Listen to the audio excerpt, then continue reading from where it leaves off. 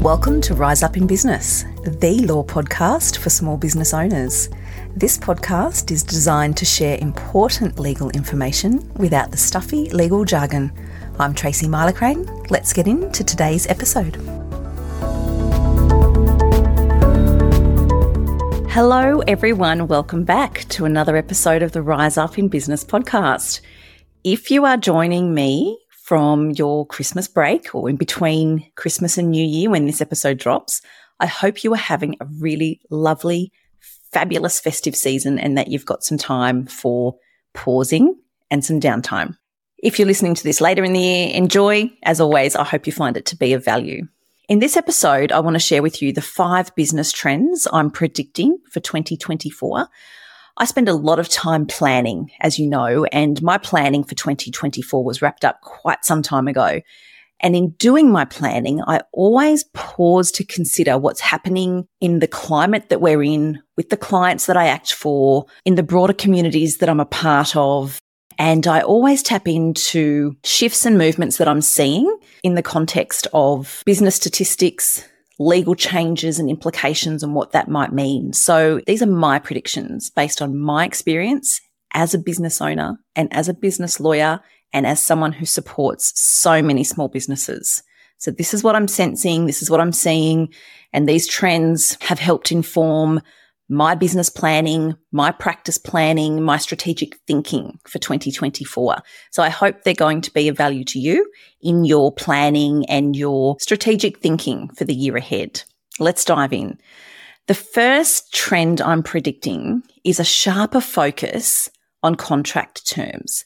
I'm not just saying that because I love contracts and I'm a business lawyer who really loves all things business contracts. I'm saying that because the trend that I've seen over the last half of 2023 is that consumers are becoming more educated and more aware of what contract terms are reasonable and unreasonable.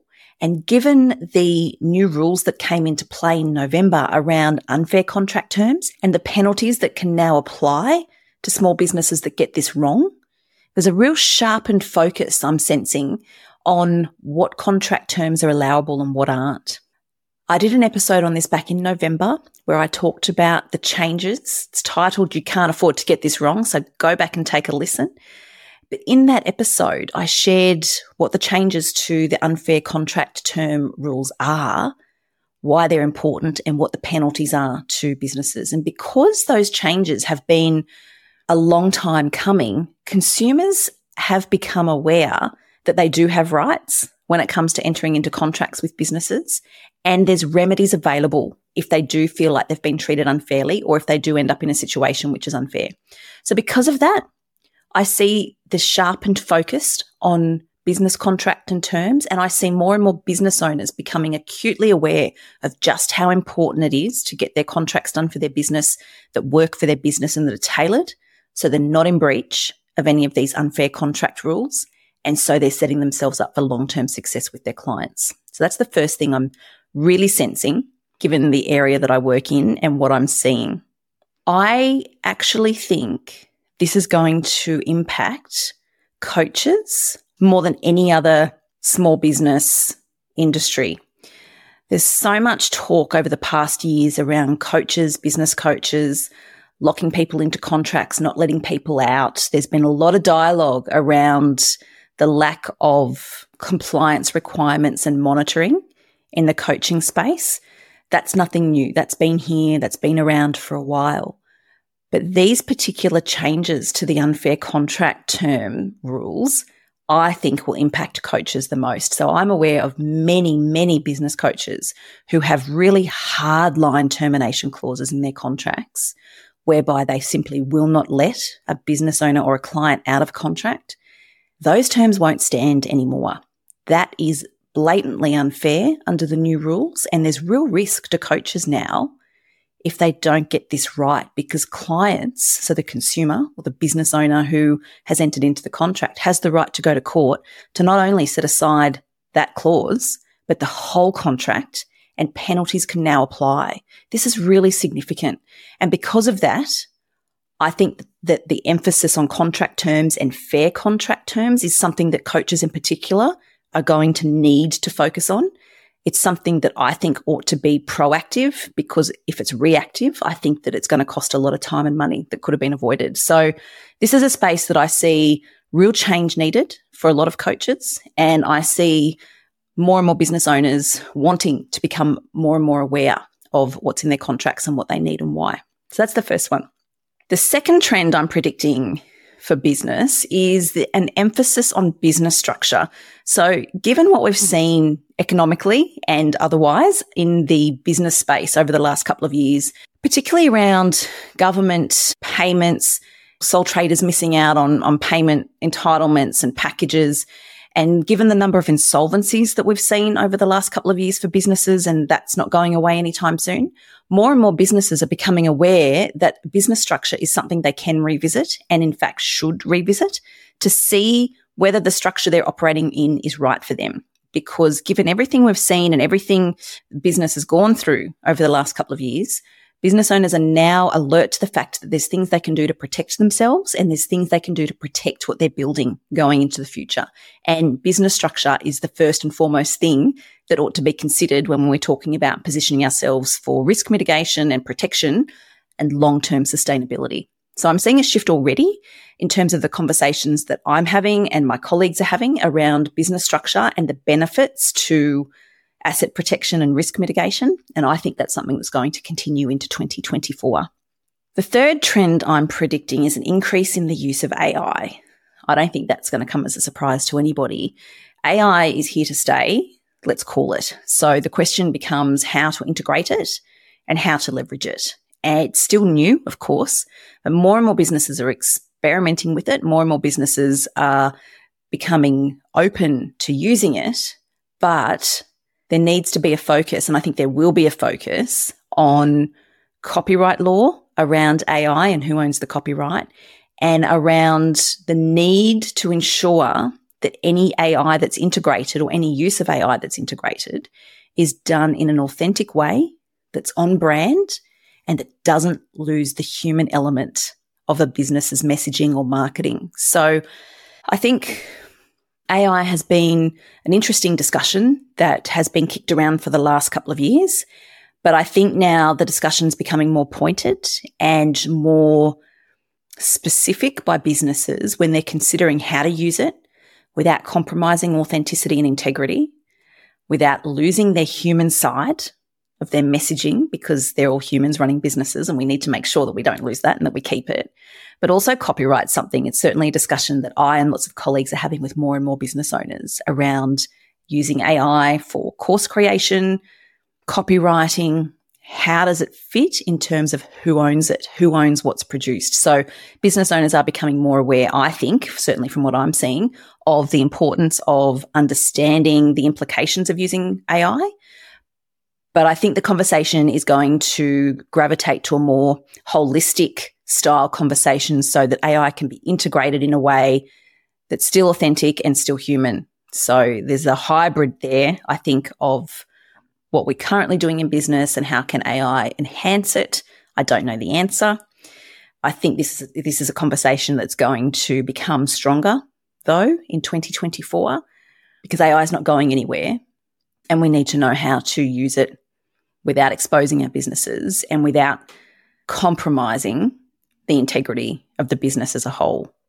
So that's the third trend that I'm predicting. The fourth trend I'm predicting for 2024 is the continued increase in online businesses.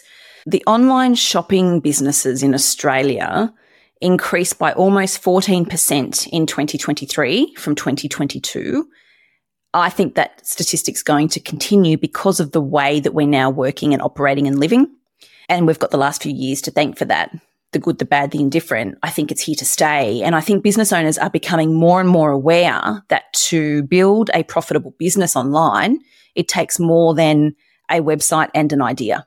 I think those days are gone, and I don't think there's any illusion anymore that you just need an idea and a website and throw something out there and you'll make all this money. Business owners are smarter than that, and there's an emphasis now on building long-term sustainable online businesses that are going to serve the business owner into the future. If the statistics are anything to go by, I think we'll continue to see an upward trend because of everything we've seen over the last few years and the shift in the way people are doing business and the shift in the way people are consuming content and the way that they are engaging with other businesses, service-based and product-based. Online business is not going anywhere. And I think that from my personal experience and the number of new clients I have reaching out to me who are introducing online offerings into their existing businesses or who are pivoting from traditional bricks and mortar into virtual businesses, there's a serious upward trend there. And I think that that's going to continue. I think it's a great thing. I think that it's fabulous that we've got such diversity in the way we can now run a business as opposed to 10 years ago when this wasn't even a conversation we were having. So that's a trend that I'm looking forward to watching, and I'm looking forward to supporting more business owners in making those pivots and those shifts. And the fifth trend I'm predicting for 2024 is the working from home and hybrid working arrangements. It's no surprise to anybody listening that the working from home and the hybrid working arrangements are here to stay, and we've got the last couple of years to thank for that. But this is a thing now. Employees who want to work from home, employers who want to support flexible working arrangements, if done right, if done well, this can significantly increase profit and job satisfaction. Those statistics are everywhere. We've all read about it. But the devil's in the detail, and it's a big if it's done properly and if it's done well. So employers need to be sure that they're protecting themselves. If we're talking long-term sustainability for working from home arrangements and hybrid working, employers need to be sure they're setting themselves up for success. I say this a lot, that the law is always slow to catch up, and working from home is no exception. So employers still have an obligation to provide a safe working environment for employees. A little hard when you've got people working from home and you can't pop in and make sure they've set themselves up properly. But there's a lot of things that employers can do in relation to communication and conversations and policies, and of course their employment agreements, and making sure that the remote working arrangements are covered in the policies and the employment agreements. But it's a conversation to be had with employees. And if it is going to be sustainable and long-term, it needs to work for both the employer and the employee. So I think these conversations are going to be really rich going into 2024 because, as I say, times are changing. This is here to stay. And I know from my own experience with my own business and my team and the business owners that I support implement these documentation and these arrangements, I know that the positive impact this can have for the business and the team as a whole if it's done well.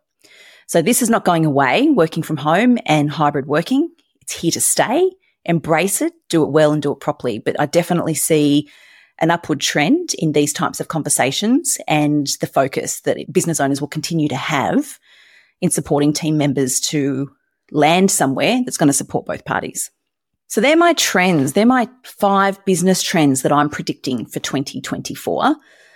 To recap, I'm predicting a sharper focus on contract terms, especially in the coaching space. I'm predicting an emphasis on the right business structure. The use of AI is going to continue to increase, I think. I think online businesses will continue to increase and will continue to thrive if done well. And I think the conversations around working from home and hybrid working will increase because that's a steady trend and I don't see that going anywhere.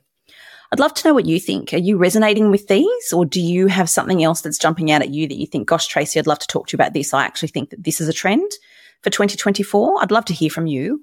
Always love your feedback and love engaging either in DMs or on email about your thoughts and views for what I'm sharing on the podcast and any questions you've got. If anything's jumped out at you from what I've shared today that you'd like to talk about, or if any of this relates to your business and you would really like to get a jump on this going into the new year, please reach out so we can start the conversation.